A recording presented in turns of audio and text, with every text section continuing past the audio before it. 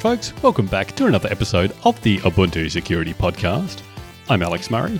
This week I'm going to dive into a recent report from someone actually on the Ubuntu discourse that they found that GPG signatures of some of the old 1604 ISOs were suddenly reporting that they were now not validating properly, and it sounded quite scary, so we dug into that one, and it turns out it was all alright, but we will dive into that in a bit. But before that, let's do the usual roundup of security fixes that have gone into the supported Ubuntu releases over the past week. So this week there were 58 unique CVEs addressed by the team. We had updates for things like CUPS and Avahi, the Linux kernel, FRR, Python Go, and more. So let's just dive straight into those. As I say, the first one up was CUPS, a single CVE here that goes all the way back to 1604 ESM plus 1804 ESM, the LTS releases since, and the interim releases. In this case, it was a heap buffer overflow that could be triggered when printing of debug messages. Now, you apparently needed to have the log level set as debug within your cupsd.conf, which is not usually the case. So this one isn't sort of triggerable out of the box, but if you had enabled that, it would be possible for that to be triggered potentially by an unprivileged user. So that one has now been fixed. Being a heap buffer overflow, the kind of thing where you could potentially get code execution as cupsd, the cups daemon, or at least crash it. But that has been fixed. Avahi was updated. This goes back to 2004 LTS and those since. In this case, it was again a single vulnerability here, a possible null pointer dereference that could therefore trigger a crash and denial of service if Avahi was called with an unknown service name. And this was actually found via an upstream project called dfuzzer, which is a fuzzer for dbus services. Looks like this is getting a bit of a run recently. Actually, one of the members on our team, Mark Esler, pointed this out recently, and I myself was actually looking into it to debug some crash in an application that I maintain that someone said, it could be crashed through dbus. So a cool thing, dfuzzer. If you're into fuzzing things over dbus, go check that one out. After that, we had kernel updates. So thanks as always to the kernel team for these. 4 CVEs went into the first of these, and this is for our 4.15 based kernel that is in 1804, now ESM. And this is for essentially all the kernel flavors there, basically. So generic, virtual, low latency, KVM, AWS, Snapdragon, Azure, GCP, and Oracle. They were all updated, as well as essentially the same set for 1604 ESM, because that's used as the hardware enablement kernel there now, that 4.15.1 for 1604. And back on 1404, that is used for a couple of different Azure specific kernels. In this case, as I say, 4 different vulnerabilities, all of these high priority. 2 of them I've talked about previously, actually back in last week's episode. So one was a race condition that could lead to a use after free and therefore privilege escalation via NetFilter. And the other one was mishandling of control registers for nested guests in KVM. Now, the first of those could actually be triggered by an unprivileged user through an unprivileged user namespace.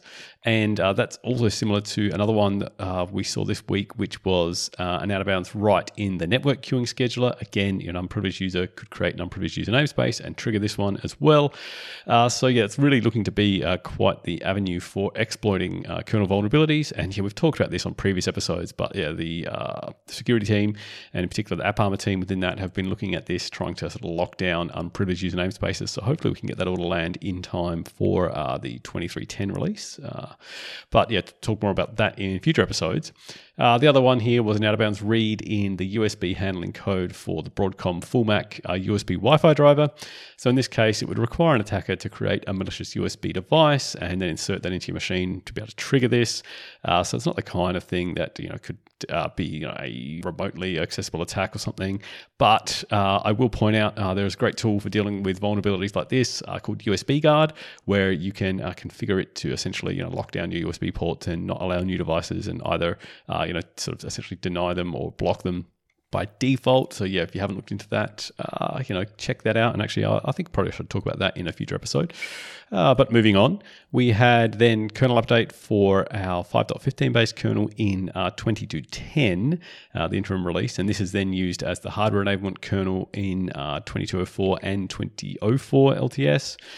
And this, same 4 vulnerabilities I just mentioned, plus race condition in the shiftfs file system, and that could lead to deadlock within the kernel and therefore denial of service. Similarly, the same 5 vulnerabilities were updated for our 5.15 based kernel in Azure confidential virtual machines. That is on 2204 and 2004 LTS. Similarly, again, the 5.4 based kernel that's used in 2004 LTS, so as the sort of GA kernel there, and it's also used as a hardware enablement kernel on 1804, now ESM. Again, same 5 vulnerabilities. Moving on, again, another 5.4 kernel updated for the Bluefield platform. That one rolled in 13 different CVEs. So, that same set plus a bunch more that we've mentioned previously. And we had updates then for the Intel IOTG platform on both 2204 and 2004 LTS. A heap of different vulnerabilities rolled into those. But most of those I've talked about before as well. All right, so moving on from kernel updates, we then had an update for Perl. And again, I've actually talked about this one before. Back in last week's episode, I talked about this. So if you want to know more about that, go check that out. But in this case, it was failing to properly validate TLS certs when using CPAN, so the Perl kind of module repository, using HTTP Tiny to access that. And I had some strong words to say about HTTP Tiny, and I still stand by that. So go listen to that if you didn't hear it. Then we updated FRR, the routing daemon, which, the successor to Quagga. It implements things like BGP and OSPF, RIP, and other kind of routing protocols. In this case, 2 issues in BGP handling, both of them out of bounds reads due to failing to use the right lengths when reading various packet structures, and being written in C. Not too surprising that we see these kind of things.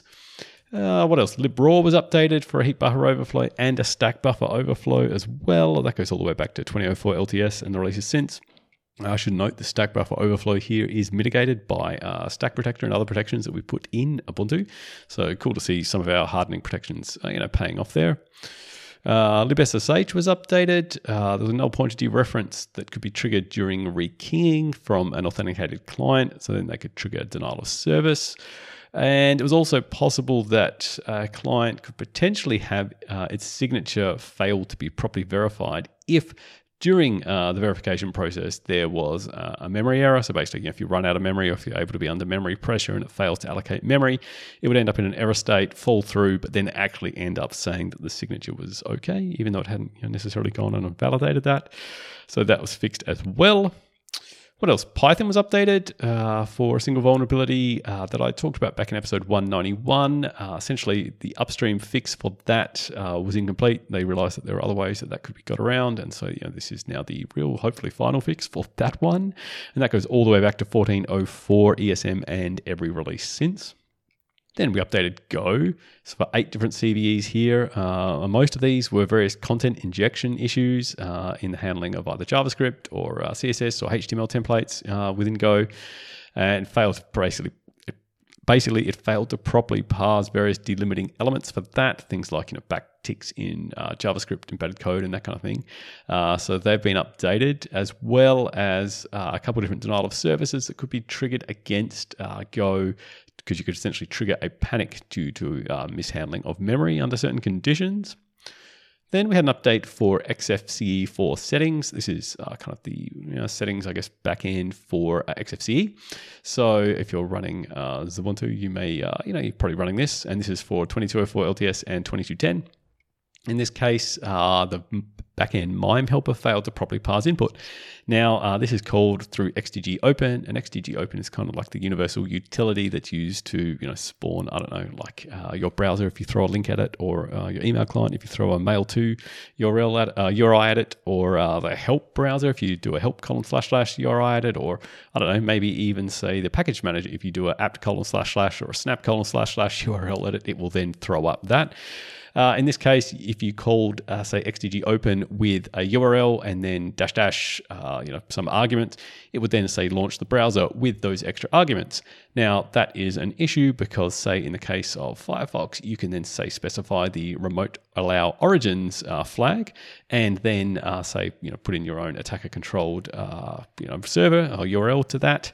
Firefox would then run, allowing that attacker-controlled URL to connect back to its local debugging port, and therefore hence execute arbitrary JavaScript on any other domain. And you can then imagine if you can execute arbitrary JavaScript on someone else's domain, you can steal creds that the user's typing into there or whatever it might be. An interesting little vulnerability there, due to, I guess, mishandling in some low-level component that then ends up being able to trigger something a lot more, sensitive in higher-level components like the browser or whatever. And you can imagine, in this case, you could trigger that through, say, embedding a link in a PDF or something like that, so that when the user clicks it, then launches their browser with these arbitrary parameters. So I just thought that was an interesting one there to look at. We had an update for ng-http2. This is a C library for handling of HTTP2, not surprisingly. In this case, an overly large settings frame would cause a CPU-based denial of service. So you can essentially send a heap of really large settings frames at whatever client or server is using this as its underlying library for handling HTTP2, and therefore cause it denial of service. In this case, they did just a simple mitigation by setting a max size limit for settings frames and rejecting any if they were too large. And again, that goes all the way back to 16.04 ESM. Firefox was updated for our 2004 LTS release for 4 different CVEs. That is the latest 114.0 release from upstream Firefox. LibreOffice was updated for a couple CVEs, an array index underflow that could be triggered in handling of crafted formulas in Calc. That's the spreadsheet application in LibreOffice, leading to a memory corruption and therefore possible remote code execution if you can have a document with the right, a spreadsheet, should I say, with the right formulas embedded in it. And also it failed to prompt the user before loading a document into an iframe. Essentially, you can have a document that contains other elements like JavaScript or whatnot that get fetched over the internet and then executed. So, if that happens, then the user is running essentially untrusted input into their document. It's not a great thing. So they've both been fixed.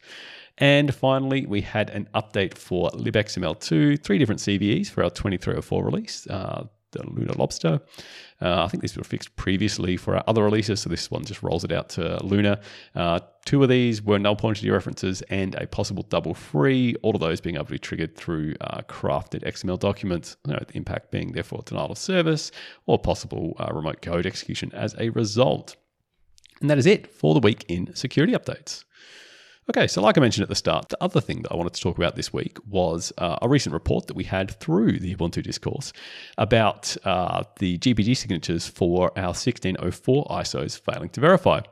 Essentially, in this case, the user reported that the SHA-256 sums file for the 1604 ISOs on old releases.ubuntu.com failed to properly validate.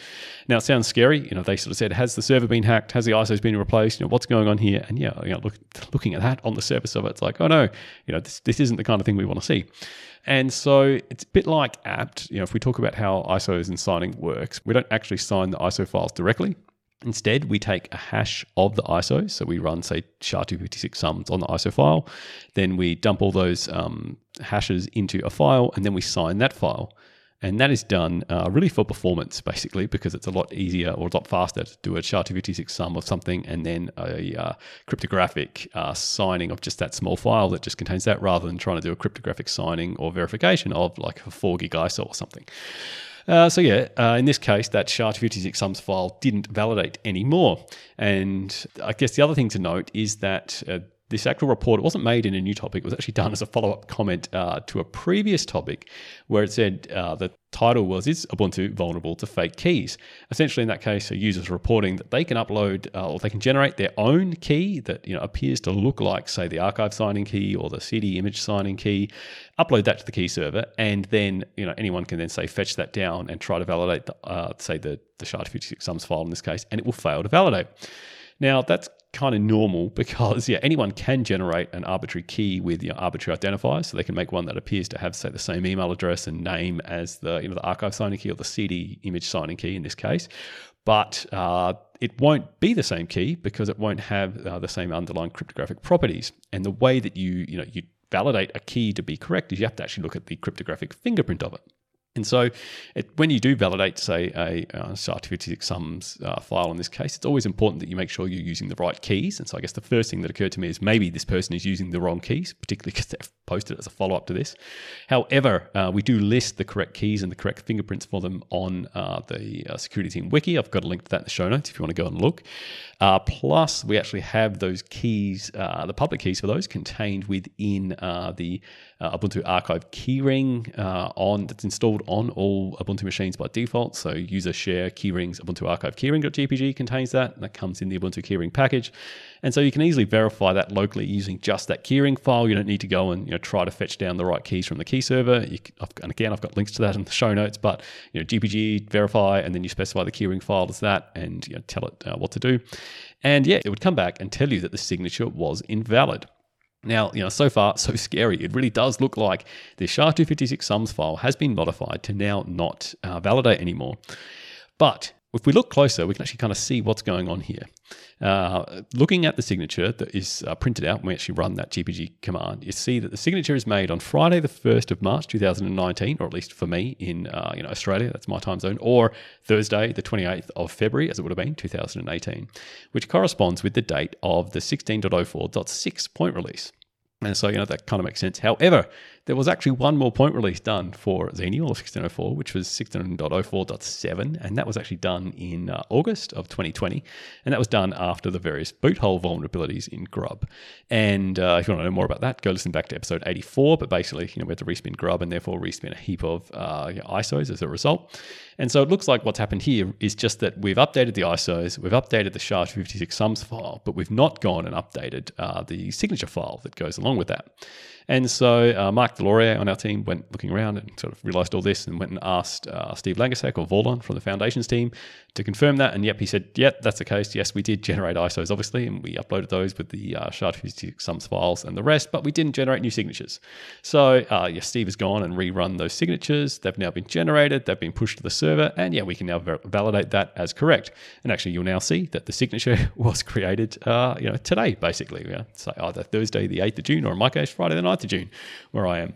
So yeah, all good. Yes, nothing was tampered with. It's more just a failure in process that we didn't update the signatures. So thank you in particular to this anonymous user on Discourse for pointing this out and bringing it to our attention. But yeah, that has now been updated. All right, so that takes us to the end of this week's episode. If you've got any feedback you want to give us, or I guess anything else you want to bring to our attention, like our anonymous user did, you can contact us at security.ubuntu.com. We do hang out in the Ubuntu Security on libera.chat. There is the security section on discourse.ubuntu.com, or we are on Mastodon at Ubuntu Security at fosstodon.org there as well. So thanks everyone for listening again for another week. I'll be back again with you all next week. But until then, remember, keep calm because we've got your back, and I'll speak to you soon. Bye.